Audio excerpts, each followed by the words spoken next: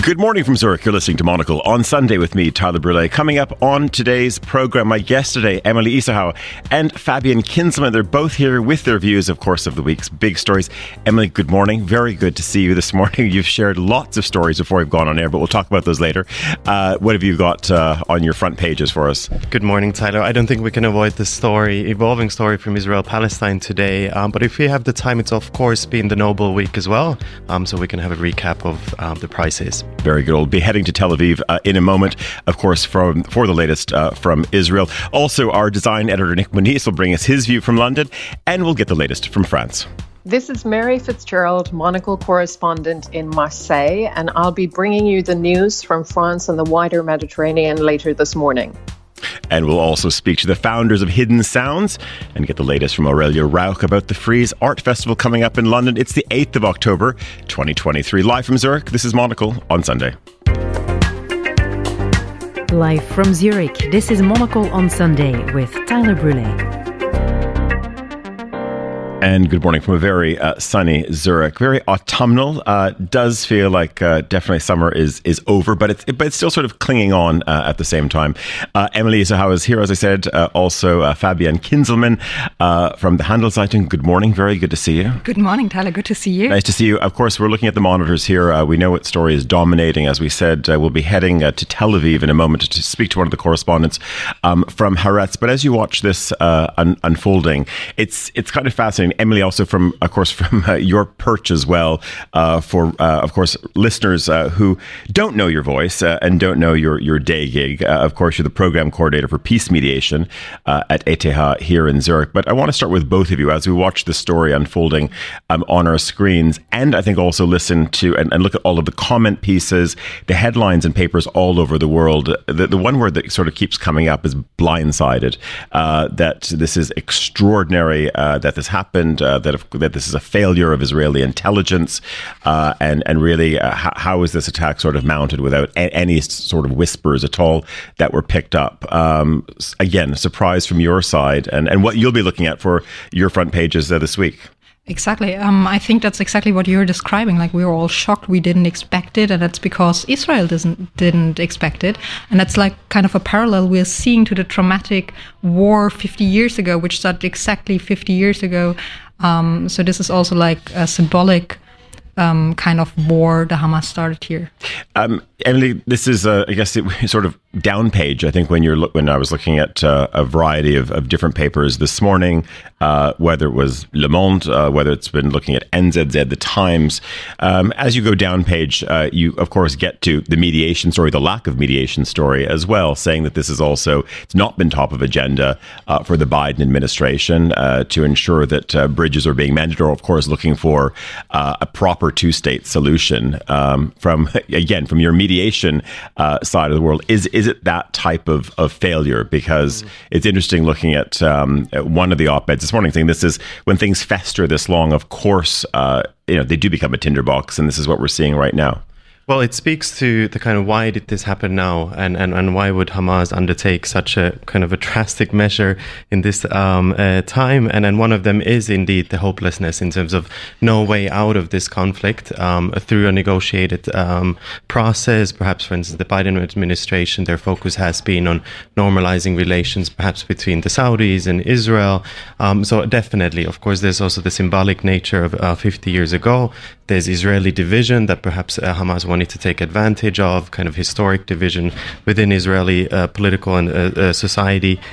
So absolutely. And I think what this will happen, do inevitably, is that the world and the US administration will have to refocus on the Middle East and Israel-Palestine in particular. I want to just maybe focus our lens on another story. We're kind of, it's the period of elections, rather significant elections all over Europe. Of course, a little bit earlier in the headlines, we were talking about, of course, Bavaria goes to the polls today, and certainly we've got election in Poland coming up, and of course, as you go around Switzerland at the moment, as we were talking about before going on air, you can't sell breakfast cereal, you can't sell a new car in this country when it comes to out-of-home advertising, because every single bit of poster space is taken up right now by various parties because elections are upon us. And you were talking, and it's amazing, I think, the sloganeering that you see, not to mention, you'd really want to be a portrait photographer right now. You don't have to be a very good one, because I'm amazed by just in Switzerland how much of it is still maybe not down to the statement, but also just having, a headshot and your party's logo around as well. But any interesting campaigning elements that have caught your eye here in Switzerland, Fabienne? I mean, the obvious thing is that, like, when you're in the city, like, it seems like no one is like voting anything else but like the Green Liberals, for example. But as soon as you go out to the countryside, you only see like the SVP signs popping up everywhere. But so, and I guess for our listeners who are not familiar, I mean, I think everyone knows where the Green Party sits, but the SVP, of course, is you say the heartland stronghold, and of course a right of centre party as well. Exactly, yeah. And for your side, Emily? Well, actually, the funniest elections campaign I've seen in Switzerland was yesterday, and not by a single political party, not by a single candidate, by Aldi, the supermarket chain, because they completely had taken advantage of the current mood in Switzerland, and they had a picture of one of their staff members, and the campaign slogan was "Choose Aldi." So I thought that was a rather sneaky way of advertising for your business. But of course, I was also analyzing the proper political campaigns yesterday and trying to analyze them. And I was relatively surprised, say, for instance, by Green Liberal Party, that the appearance of it compared to some of the other parties wasn't actually so fresh and perhaps kind of not as modern as I would have expected. Whereas, say, the FDP, even SVP to some degree, have rather flashy, kind of cool-looking pictures. And surprisingly, GLP had slightly old-looking graphic design that I feel like I could have maybe done on PowerPoint. Perhaps that's a bit speaking in hyperboles, but from a party like GLP, I would have expected a bit more. Which you've given us a perfect segue, of course, to bring in our very own Nick Manise, our design editor, who is with us in London this morning. Good morning, Nick. Good morning, Tyler. I really do like that as a, I guess, segue into me. I feel like so often I see graphic design that does look like it's been done on PowerPoint. So maybe it's an intentional thing. Maybe I'm missing a trick here. Yeah, you could be, and I think that there's definitely a story to be done. I'm not sure it's going to be a full Monocle 16-page expo on election posters here in this country, but it almost sort of throws down the gauntlet a little bit when you think about the agencies that are representing, that are looking after, not insignificant budgets for these parties as well. That there has to be more cut through, because, as I said, it's the same headshots, and either your logo is going to be green or it's going to be red or something in between, and then when it actually comes to sort of outstanding copywriting, I'm sort of missing it. Nevertheless, Nick, I want to maybe head a little bit east because you've got a fantastic story, which is just I would imagine ink is hitting page right now somewhere on the other side of the border in Germany for our November issue. But I want you to give our listeners a bit of a sneak preview of your tour around the Czech Republic. I would love to. So we I guess did some good old-fashioned journalism and dispatched me to the Czech Republic, Czechia, whatever you want to call it, for a week, essentially driving through the country, from Bohemia through Moravia back up into Bohemia. It was sensational, but just a way to, and I guess the idea for the story came from the fact that you can learn so much, obviously, just by being on the ground in a place, because someone might give you a tip and they might tell you, okay, there's this brilliant architect you've got to go see, A8000 in southern Czechia. You visit them, have a conversation with them about their latest work, a philharmonic hall, for instance. This is exactly what I did, by the way. A philharmonic hall. You talk to them a little bit more and they're like, well, you've got to drive a couple of hours further east and you'll come across some other architects, Chibik Christoph, who weren't necessarily on our radar. You talk to them, you learn a little bit about their work. They might point you in the direction of a furniture maker. All of a sudden, you've started to make all these connections in a country that you wouldn't have had otherwise if you were just going off a single tip or maybe a phone call. So the story itself kind of snowballed over the course of the week, and we actually ended up, we could have written a book on it, Tyler, really. We really could have written a book on it. But it was a chance to, I guess, connect with, the Czech people and their designing and making heritage, and how that's evolved through time. So looking at, visiting buildings from the 18th century through to, rehabilitated communist structures through to, this emerging crop of young architects who are really filling a void that has sort of emerged as the architects that were practicing in the 90s after the Velvet Revolution came in. As those guys sort of start to retire, there's this new bunch of 30 and 40-year-old designers that are emerging in the country. And Nick, what is most outstanding for you, not just in terms of what you brought to page, but just impressions, because you're spending a lot of time, obviously, in key headline design markets, of course, in Italy, in Germany, in Spain, in Portugal as well. But we go east, and of course, we know that Poland is so important as a huge manufacturing base for, of course, a number of big brands.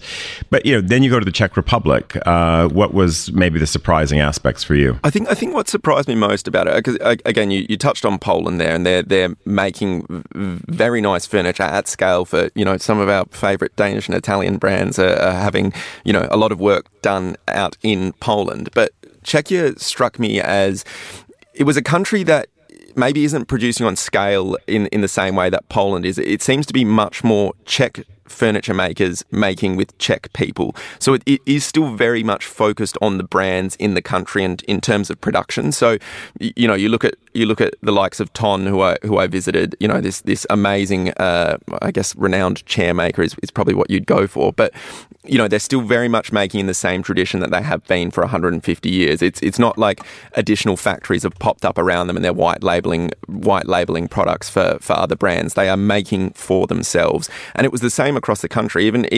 in Prague, I went through Repete, which is a bicycle manufacturer. They talked about the fact that they're essentially poaching engineers from Skoda. You've got there was another bag maker, Brassy & Brassy, and they are still making bags by hand for Czech people with Czech designers. So it's very much still focused on the country, and I don't know if that's necessarily a product of I guess their history and the fact that they're coming out of, in many ways still finding their feet 30 or 40 years on after the Velvet Revolution, but it's still very much focused on Czechia and making for Czech people, which is what I perhaps found so fascinating. And you even look at that, how that's reflected in their architecture practices. All of these studios, the A8000 was one I referenced, Chibik Christoph's one I referenced, Mjolk is another one. They could be world-leading studios, but they're really focused on their work in their own country.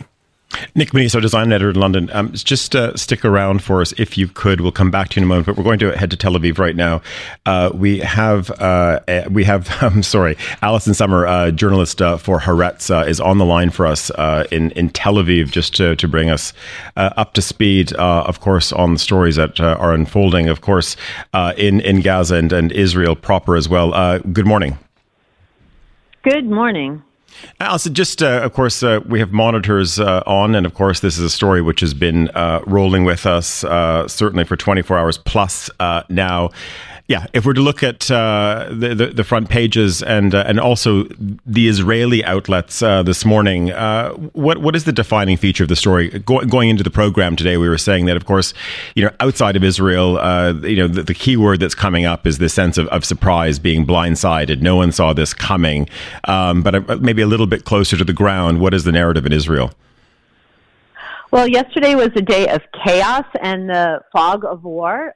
We woke up to sirens at 6 a.m. We found out there were rocket attacks, but very quickly it became clear that this was not, and I put in quotation marks, just another situation with rocket attacks in Gaza, that it was far more serious and devastating, that the rockets seemed to be, basically a distraction, and that the main story, the main devastating reality was that major invasion across the border from Gaza had happened. Jeeps, motorcycles, they'd gone into more than 14 different communities, taken over in many cases some of these small kibbutzim and villages. rampaged what was an all-night mass rave party of 3,000 people, surrounded it from all sides and began shooting. And there were essentially murders, massacres, and mass kidnappings. People have been dragged across the border from Gaza, including old women, including children, groups of people. And we don't know the exact numbers yet, but we have hundreds dead. We have over 1,000 wounded in this attack, and we have an unknown number, which is probably a very large number of Israelis being held hostage in Gaza.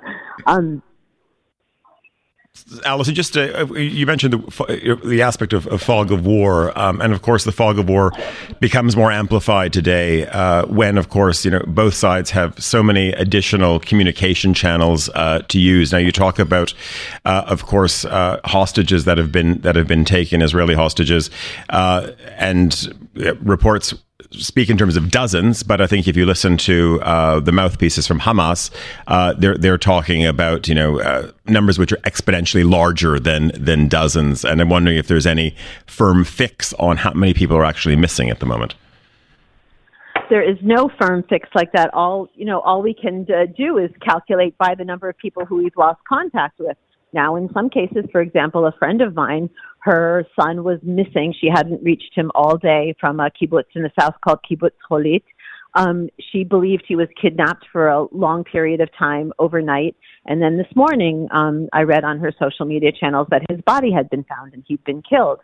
So, this is being compared, the surprise element is being compared to the Yom Kippur War 50 years ago, but it's a little bit more traumatic because the Egyptian forces kept very close track of who their prisoners of war was. People knew immediately that their family members had either been killed or were being held prisoner. And here we believe that the issue of the fate of people is going to be used as some sort of a playing card in the negotiations. So it's going to be a very long period, painful time of unknown and not knowing exactly who is being held hostage, where, who's alive, who's dead, and in what condition they are.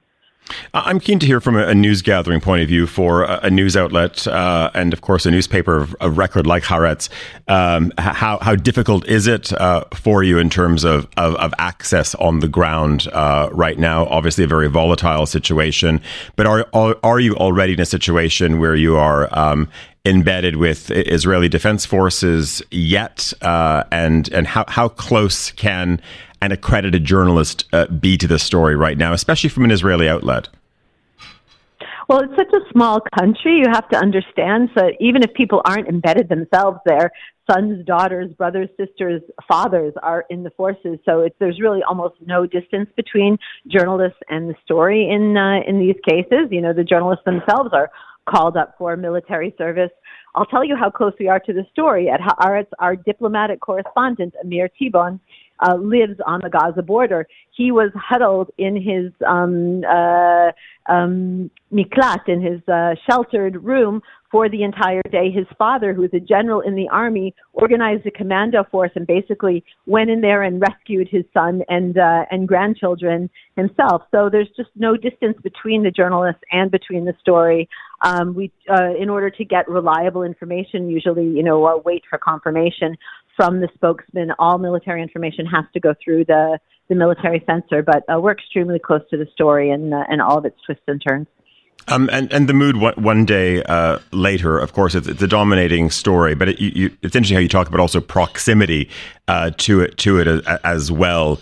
Does it feel like there is a lid on things currently? I mean, of course, we know that there are strikes going in. We're watching images of entire low-rise and even skyscrapers imploding across the border right now. But how does the mood feel in terms of Israeli forces having a grip on things?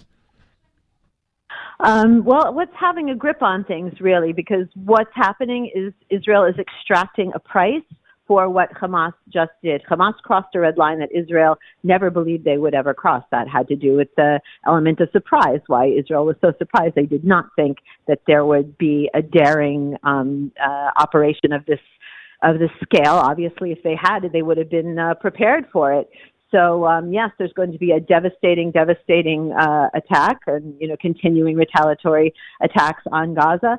But no matter how much devastation is rained on the other side, it is not going to make up for the terrible failure of the Israeli military and the Israeli political leadership. Leading up to yesterday. But I think that there's going to be strong support for as much force as needs to be taken in order to send a message that what happened was absolutely unacceptable and can't happen again. And Prime Minister Benjamin Netanyahu pretty much said those words on television without admitting failure. But in his subtext, he admitted failure by saying these things should never happen, and I will try to make sure. He didn't say, he said, I will make sure, but nobody really believes that he could, guarantee a thing like that. I will make sure it never happens again. And just on that, it's of course not going to be next week or the week after. But do you see really a formal period of, call it a tribunal, certainly some type of inquest into how this happens? Because of course the other down page story is, many commenters from the side, former generals, people within the intelligence services saying there will be a significant head rolling moment, both with the Israeli security services and the military as well.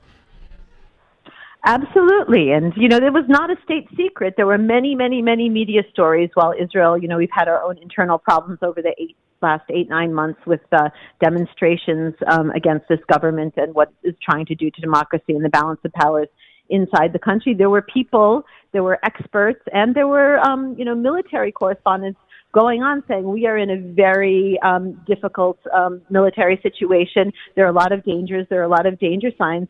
And maybe we shouldn't be so internally focused. Maybe we should be more aware of these dangers. I mean, the sirens on some level were sounded, and the political leadership seemed too fixated on their domestic agenda to be paying attention to these danger signs. So yes, there will definitely be some sort of major inquiry when, hopefully when this settles and when hostages are freed or exchanged or whatever, to really delve into who is responsible for this and why it happened. There's no way that the Israeli public is not going to demand accountability after it's paid such a heavy price. Alison Sommer, journalist for Haaretz, joining us from Tel Aviv this morning. Thank you very much for that. Emily, as you listen to a story like this, do you of course, think already case studies and how you dig yourself out of something like this? Because as Alison is saying, a red line was crossed. Of course, with this aspect of surprise in this and devastation on both sides.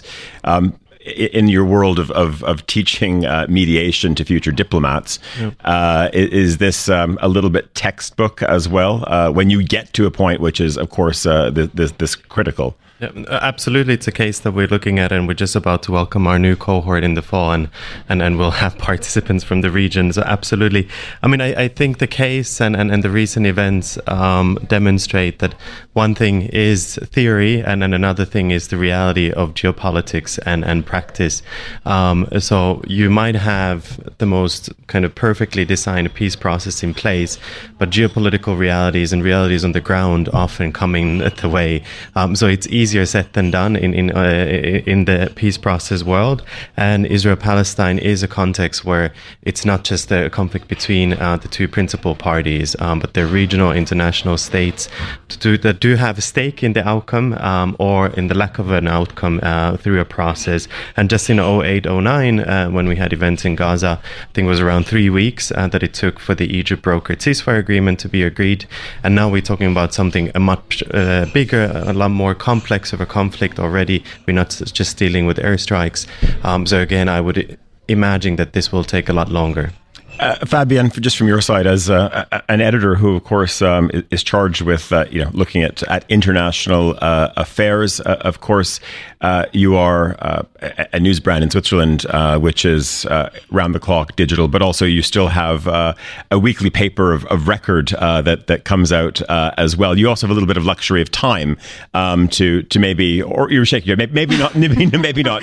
Not in terms of online. In terms of online, no, but also taking also a bit of a longer view from an analysis point of view, because of course we try to break these stories down on a minute-by-minute, second-by-second basis. But okay, you sort of your head nodding or head shaking suggests that maybe there is no luxury of longer analysis to look at a story like this. Exactly, but also at the same time, I'm working for Handelszeitung, so this is a business newspaper. I'm not sure if we really go deep. Yeah, exactly. And I'm covering international economics, not anymore international affairs, as I did. But of course, at the same time, as you said, though, it's whether you are a business title or not, tensions in the region, of course, impact share price and impact markets as well. And certainly, it's just I was not that far at the eastern end of the Mediterranean this week, but even you sort of reach the borders of the EU, and you still feel the impact of whether it's whatever's happening in Lebanon or what is happening, of course, south of the border. In this case, Israel is significant. Exactly, you're absolutely right. I mean, every geopolitical conflict plays a huge role for markets, for the economy, and not only geopolitical conflicts. Also, we can see how the tumultuous events in the US last week with the ousted House Speaker could impact actually the world economy. So, I mean, we live in a global world, so this definitely is a topic we all have to deal on, and we have to keep an eye on. On the topic of keeping an eye on things, just gone 10:30 here in Zurich, 9:30 back in London. Emma Nelson, I believe you're there with the news headlines. Thank you very much indeed, Tyler. Israel has warned its residents in Gaza to leave their homes ahead of what's believed to be a ground offensive against the Palestinian military group Hamas. 500 people died yesterday after Hamas launched a wave of rockets and sent fighters into Israel, with Israel then responding with airstrikes.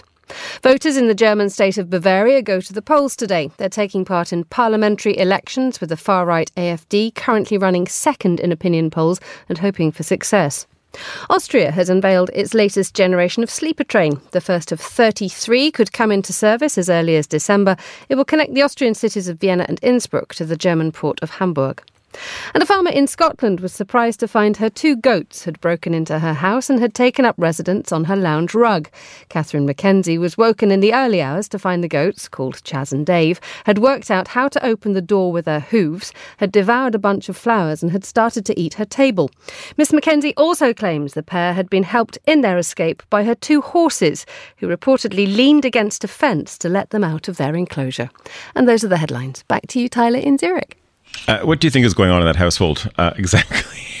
Emma, break it down for us. I think sabotage. My goodness. Wow. Pure sabotage. I think we should get Nick in to try and redesign a goat-proof table. Yeah, Nick, don't you think that there are some devices, at least some I would say some more advanced locks that are sort of, goat tamper-proof? I think so. I mean, we were talking earlier about, Emma and I off air, we're talking about the difficulty of working light switches sometimes. I don't know how many hotel rooms I've been into where I can't work out how to turn on the lights, and yet we've got goats perfectly capable of opening doors. I'm kind of confused. There's this huge gap in how easy it is to work what should be very, very basic features in a home. So maybe there's something to learn from this. Well, there could be, and I think your whole topic about the light switch issue is a significant one, because I think we always talk about do hotels really need digital screens when you just want to turn the bathroom light on? In fact, there's a very good story in today's NZZ, and it's the headline is "A Swiss Curiosity," and it's about Feller. So Feller is a light switch company. Here's a great story. This is one for you, Nick. It says it's generally the company is unknown, but they control 85% of the light switch market in Switzerland, and they're famous. They're just famous for the sort of just the classic, on-off, white ceramic, switch that you see at every door. But I love that idea of controlling 85% in a market like Switzerland. Are they the slightly rounded square? They've got switches? Exactly. Yeah. They've got slightly rounded edges, because that's pretty much all there is in this country. That's phenomenal. But again, it goes back to also just and listen, very easy for a goat to operate as well.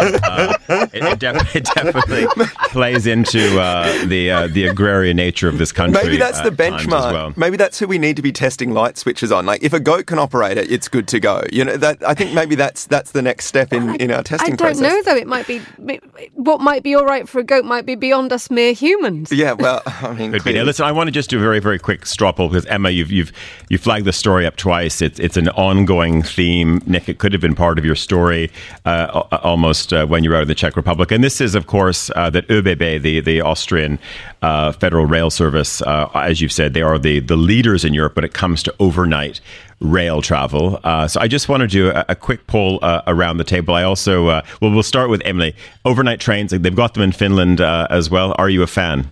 I'm a huge fan, not in Finland, but in Europe. Okay, and so you've tried the ÖBB night jet? I've tried to Berlin, to Vienna, works really well. And actually also to southern Italy, excellent. Fabienne, you're nodding, yes? Exactly the same. I've taken exactly the same roads. And? It's great. I love it. And do you go for sort of private car, or do you want to be sort of mixed in with bunks, full of strangers? I'm fine with I'm not fine with mixed gender, but I'm fine with mixed bunks and having the 4-bed works for you. Whatever. Yeah. Also, you can book it a little bit more short term. While for the private apartments, in the train, you have to book quite early. Emma, I don't even need to ask you, and I think I know the answer with Nick as well. I mean, lock me in. I'm absolutely there. Probably, I don't need to recreate the hostel room experience. I'm much more looking for a single cabin. I've already had enough conversations with divorcees about why they're finding themselves in this particular hostel in Germany. So I'll pass on the group sharing. A guard can always be bribed. I don't know where we're going with that, Emma. If you want privacy, it can be done. Okay. I've seen Emma, it done. I've done it. Have you tried the night jet? No, I haven't. The one I would like to get back into service is the Nice to Rome one. That was quite amazing. That obviously is not ÖBB, but that was a journey beyond. And I remember my husband and I once took it to when we were on holiday. Actually, we took a mini break from a holiday, and we climbed into a couchette, and we were joined by two rather excitable Danish ladies. This is not where I expected us to go. One called Winnie, and the other lady was called I Know Bra, and it was wonderful fun all night. Well, I have no bra. Her name was I Know Bra. Oh, stop great. it. Listen. Honestly, seriously. Emma, just tell us, and Nick as well, because I want to bring in our next guest in a moment. If we ventured a little bit north of Midori House, I imagine that things are fully underway because a freeze is upon us. Can you feel the freeze art fair moment already in London? Lots of fancy outfits, good footwear going up and down Chiltern Street. I mean, I think you can see it instantly. Just the looks are elevated. And I mean, it's a very, very subtle thing, but all of a sudden, there just seem to be more high heels on the street. I don't know why. I don't know if they're high. They're just mad. And everyone looks so miserable, Tyler. I've never quite worked this one out. Why everybody who's dealing in beautiful things looks as if the end of the world is nigh. And you get real sulks going on Chiltern Street down here in London. Well, that is a constituency of the art crowd. And I want to bring in Aurelia Rauch, of course, a familiar voice, not just around radio, also recently on stage at our Quality of Life conference in Munich. Aurelia is also the creative director at Bergos Bank here in Zurich, but has, of course, a particular focus on the art market. You're on your way to London for the start of Freeze. Let's talk about art, fashion, and sulky art-faced people as well. Is there any truth? Is there any truth in this, Aurelia? Oh my God, I love it. Hey, good morning, Tyler. Thank you for having me on. I'm considering myself thoroughly warned. I didn't know that everybody is so very grim-looking these days. Yeah. Usually, the art is a good thing. Well, I can say Aurelia is in a wonderful sort of camel and ecru ensemble this morning, looking very, very sunny-faced. Nick and Emma. So please watch out for her when she's in the neighborhood. Maybe I wanted to start, Aurelia, just, of course, there is, it almost feels like the full schedule or at least the full calendar is just full of art fairs right now. You think, oh my goodness, I've missed Madrid or I've missed London, I've missed Seoul, Hong Kong, wherever it may be. For those who maybe have not been to an art fair, and an art fair, when we're talking about this, is about hundreds of booths and of course sellers. This is about commerce. Mm-hmm. It can be a little bit intimidating. Must it be? It is. It is absolutely overwhelming, I would say. Not only intimidating, it's just so much to handle. And it's not just the fair itself. There's always so much happening around it, right? We have collateral fairs, smaller ones, maybe more up-and-coming ones that are happening at the same time. The galleries are bringing on their best and their brightest. The auction houses often do too. So there's just a lot to cover. It's more than just the fair, I'd say. And I think, you know, a good thing if you haven't been to an art fair is just to kind of know what you're getting yourself into. It is completely overwhelming in terms of just sheer amount of work you need to see, right? So maybe a good tip for somebody who's daring to go to Frieze this weekend, or actually it will be this coming weekend that it's open to the public. It's opening on Wednesday with the VIP preview, and then you can go up to the fair on the weekend if you'd like. It's absolutely beautiful. I mean, it's in the park. There's actually two parts to Frieze. It's Frieze Masters, which is showing, you know, more, well, it's actually not that old at all. I think the cutoff is 2002 now. And then the more contemporary works in the Frieze proper fair. And honestly, a good thing for me always to say to people, if they're actually thinking about buying something, just be aware that there might not be that much to get. These fairs are really fast. You have to act super quick. So if you're unprepared, if you just want to kind of go in, take a look around and see what you like and go out with it, unlikely at these kinds of fairs. So know your budget, know what you're into, and maybe just don't expect too much in terms of buying power for yourself if you haven't really been kind of around the block with fairs yet. It's fantastic to see and get orientation. I think that's great. And here's a little tip for everybody who's going, who's interested in the work.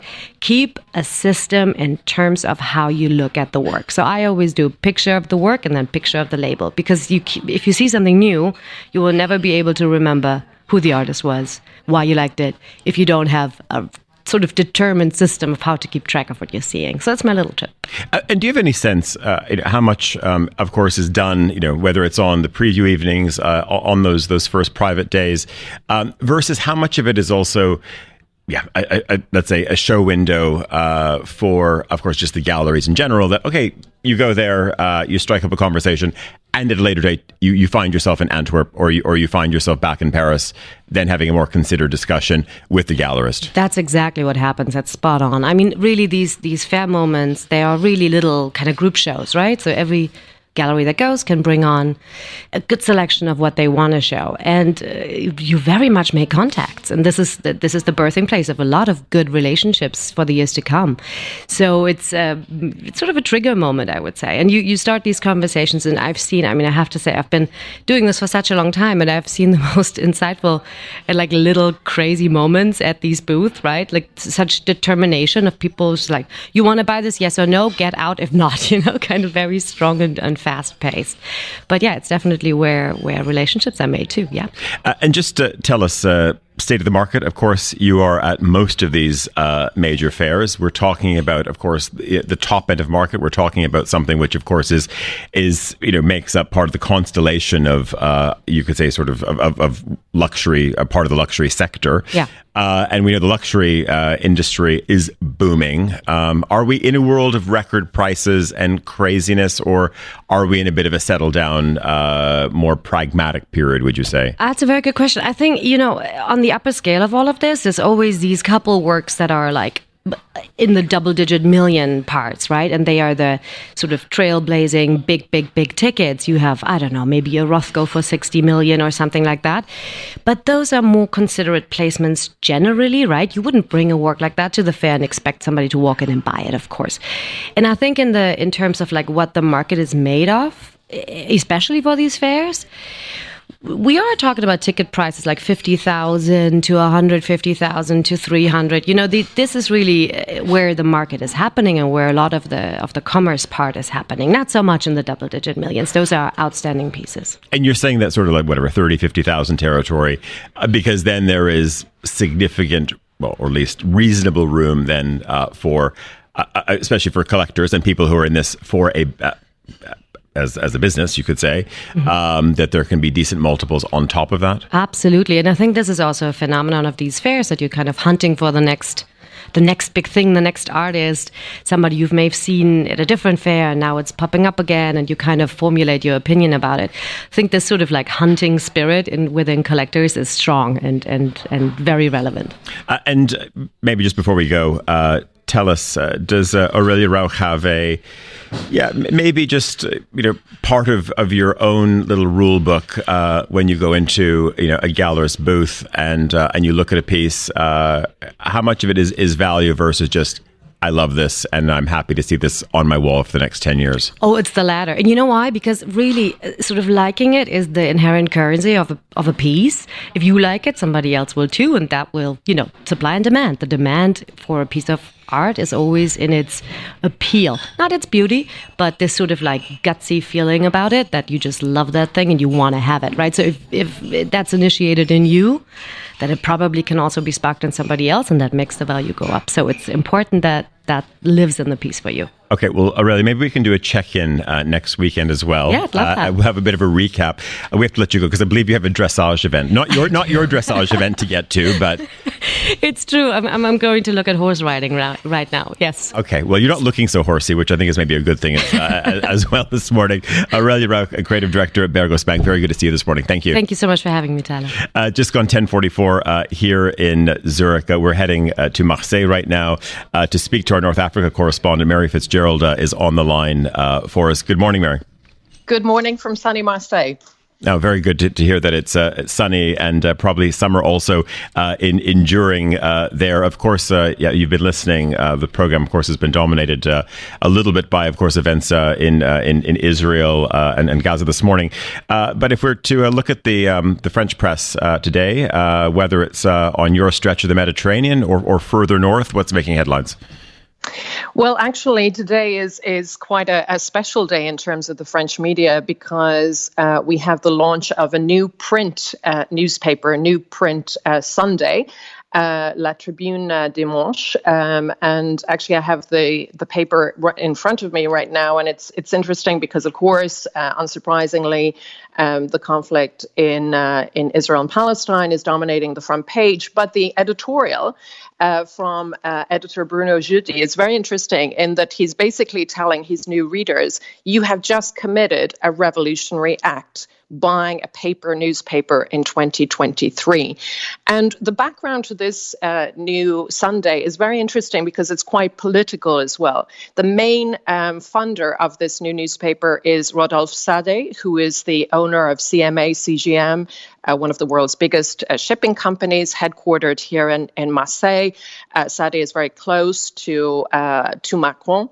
And basically, this newspaper is essentially a rival to the long-standing French Sunday, the GDD, Le Journal du Dimanche, which has been bought by Vincent Bolloré, a media mogul here in France, who is very much associated with more conservative politics. His media outlets last year very much promoted the far-right candidate, Eric Zemmour.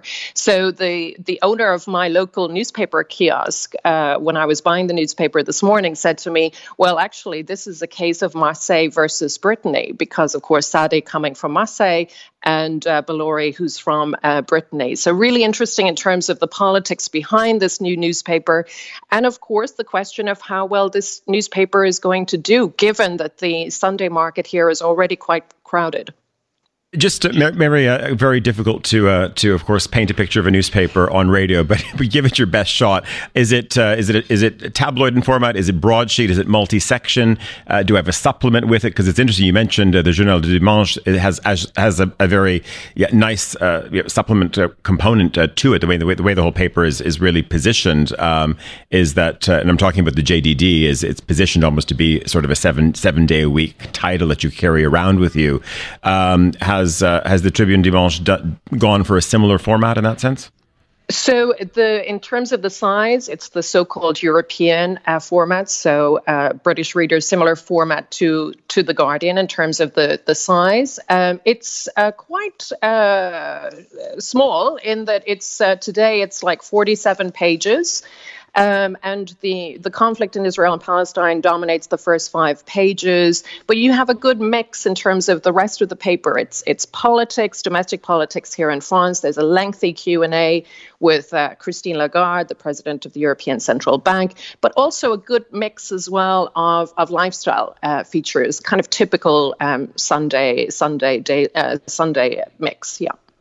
Mary, I just want to bring in Fabienne Kinzelman because, of course, she's, and it's interesting because the Tribune also grew out of being an economics, business-focused newspaper, and they go to a Sunday. Are you encouraged when you hear that here we are coming to the back end of 2023, and you have a new Sunday newspaper launch? Who would have thought? I'm definitely not surprised. I mean, that's what all the publishers are going for now, because the Sunday newspapers, the weekend editions, are the only ones which still have like a decent print share and are not like declining like crazy. So that's where you can still make money and where you can advertise great. So I'm not that surprised. Mary, as you mentioned, Mr. Sade, of course, the family controls probably the second or third biggest container and shipping company in the world, headquartered out of Marseille. But interesting as well that this is a family that left Lebanon during the conflict and set up shop in the city where you are at the moment in Marseille. Is there probably a pride sense as well? This becomes a bit of a new type of trophy for the family to have, because this seems to be it is sort of the story of France, critically and otherwise, that this is a nation where some of the not all of the biggest companies, but most of the biggest companies seem to have a media outlet of their own. Indeed. And, the place of the Sade family here in Marseille is very interesting, and many people would hold it up. The family story is kind of a very kind of Marseille success story in many respects, and they are the single biggest employer in the city. The Sade family have actually bought a number of other media outlets over the last year or two. So they bought one of the leading dailies here, La Provence. So it's interesting that they've been moving into the media sphere. And just going back to the editorial in today's newspaper, I thought it was quite interesting because the editor describes the Tribune as basically a Republican journal. And he said, our ambition is not to unnecessarily amplify the polarization and radicalization of the debate. And I think that's really interesting, given the extent of the polarization we've seen in France in recent years in media, but also the wider public discourse, that they want to basically plot that kind of middle ground. So it'll be really interesting to see how that goes. And just in the interest of time, because, of course, we spent a little bit of time in Tel Aviv earlier, I want to maybe go to another sort of uniquely Marseille story. It has, of course, global resonance, but this is, you filed an earlier piece about this as well in the Monocle Minute. And this was about these rooftop days that have been occurring. Tell us about this urbanist phenomena. So this is a really interesting initiative that we've had in Marseille for the last couple of years, where it's basically rooftop days where municipal authorities, businesses and residents are encouraged to think of creative ways to reinvent rooftops as communal spaces. Now, by this, they mean, more public amenities as opposed to bars and restaurants. So talking about how in densely populated cities like Marseille, rooftop spaces can be transformed into urban gardens, outdoor gyms, or social venues. And what's really interesting is I learned just recently about the European Creative Rooftop Network, which was founded in 2019. It comprises 9 members, including Barcelona, Amsterdam, Faro, and Nicosia. And basically, it's the same idea, encouraging people to think of this kind of unused space that is totally underutilized and how one can kind of think of reinventing these spaces. Last night, I was at an event to mark the end of Marseille's rooftop days. It was at Le Corbusier City Radius, on the rooftop, of course. And it was really interesting talking to people there in terms of the extent to which there's buy-in now here in Marseille at the City Hall to think about these spaces and see how they can be utilized. Mary Fitzgerald, our correspondent in Marseille for us this morning, thank you very, very much for that. It's 10:52 here in Zurich. Emily, do you have a rooftop to open up to the city? I do. We have a lovely rooftop overlooking the sea, so absolutely the hardship conditions of Switzerland. Fabian, anything to offer? No rooftop, no. just balcony? A very nice terrace and a very nice balcony. Okay, all right. And actually, you think about all the rooftops around here. Maybe Zurich should be a signatory to this. They have a rooftop day. They do have a rooftop day. Zurich has it. I've missed it. But it doesn't sound like they're part of this confederation, so they need to be talking to the city of Marseille, I guess. Maybe the Swiss like to keep their rooftops to themselves. Could be. Just before we get to the end of the program, we had our lovely Herbstmarkt here last week, and it was a wonderful moment to meet Jovan Jelevek, who joins us right now, because Jovan was talking about the wonderful speakers that we have in this space. He said we've really got a top spec environment when it comes to great audio, but he said he could outdo us, and he could outdo us with a new product that he's brought to market called Hidden Sound. Good morning, very nice to see you. Good morning, thank you very much for having me. Now tell us what is Hidden Sound, what can it do, and how can it potentially match or outgun our fantastic German speakers, of course, which are fixed to the walls here. Yeah, that's one of the problems, that they're fixed to the walls. Well, thank you for starting with such a challenge, of course, to prove that we could possibly produce speakers or sound systems, which we are doing, that are better than yours, which is almost impossible.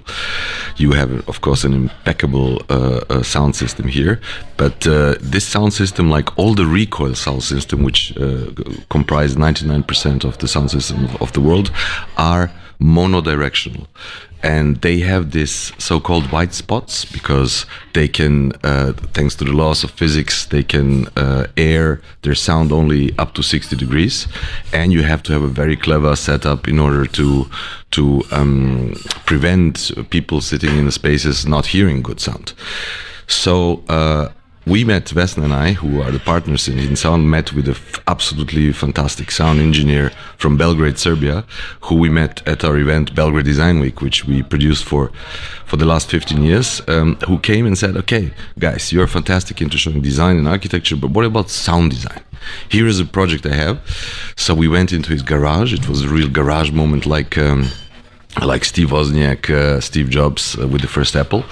And we almost died. There were two things. We thought we were going to die of electrocution or of the beauty of the sound. And he invented a completely new system, which is, in my opinion, from the researches that we have done, maybe the first ever true 360-degree sound which you can place anywhere in the space, which you can move around, and that emanates sound basically without these white spots, so-called, but in a beautiful audiophile, hi-fi manner. And this is really amazing. It's a real innovation. It's based on two technologies which are relatively innovative because they exist since 30-40 years, but nobody used them in a unison combination so far. It's DML, which is the technology behind these amazing speakers, which allow themselves to be 8 millimeters thin. It's absolutely ridiculous. You don't believe that they create such a sound, and it's also the same size of an iPhone and the same thickness of an iPhone. And it's DSP, which is, for example, the digital sound processing technology that Bose or Sonos and all these other digital guys are using, but they don't have these DML speakers to then have this absolutely amazing 360 sound around. So the solution was that we ended up, after 5 years of development, with an absolutely minimal form, 8 millimeter thin, the size of an iPhone or a tablet, with an absolutely astonishing sound, like almost your speakers. And you said so developed in Belgrade. No, he developed the white paper and the scientific background for it in Belgrade, in Serbia, with the amazing support of the faculty of electronics there, from those golden socialist times when there was a lot of investment into science, into real science, not commercial science. They have this amazing sound labs with an amazing tradition of these sound engineers. Belgrade is a sort of Nashville, nobody knows, for this all sort of folksy music that starts at Vienna and ends somewhere in Istanbul. So more than 200 million people are producing sound in Belgrade. It's an incredible generation of old school sound engineers, where Igor comes from. And then he came here to Zurich, and in the last 5 years we designed it here in Zurich. So it's actually sort of best of both worlds, combining it together, because we could never pay the hours in the West necessary to develop such a product, but then in the same time we were able to use the cutting edge design experience that we have here in Zurich. So the two combined created this amazing product. And just quickly, as we're hurtling to the end of the program, price point, if I wanted to fit out a good-sized living room, and of course, where can people find the product? This is our cherry on the top. Because of this new technology, it's amazingly affordable. It's one of our missions to bring really high quality audiophile hi-fi sound, really to bring it to the people, to democratize it. A small set, which is the size of the iPhones, costs around 1,200 Swiss francs, and a bigger set, which is enough for about 100 square meters living room, is about 2,000 Swiss francs, which is 10 or 20 times less than what the usual audiophile hi-fi product would be. It's amazing, really. And you can find it at hiddensound.ch. Thank you very much, Tyler. Excellent. And if people want to see it in person, where can they go? Schöntalstraße 20. On Thursday, we just opened our first worldwide showroom, to be followed with London and Dubai. Very good. Listeners, you can make your way to Zurich. We have to leave it there. Jürgen Jelevak from Hidden Sound, thanks very much. Also to Fabian Kinzelmann from the Handelszeitung this morning, Emily Sauer from ETH, Nick Moniz back in London, and also Emma Nelson. Our program was also produced by Emma and Desiree Bentley. Our studio manager is Steph Chungu back in London. And also our thanks to Alison Summer in Tel Aviv, Aurelia Rauch and Mary Fitzgerald. I'm Tyler Brulé. We are back next week, next Sunday indeed, and we'll see you then. Have a good weekend. Goodbye.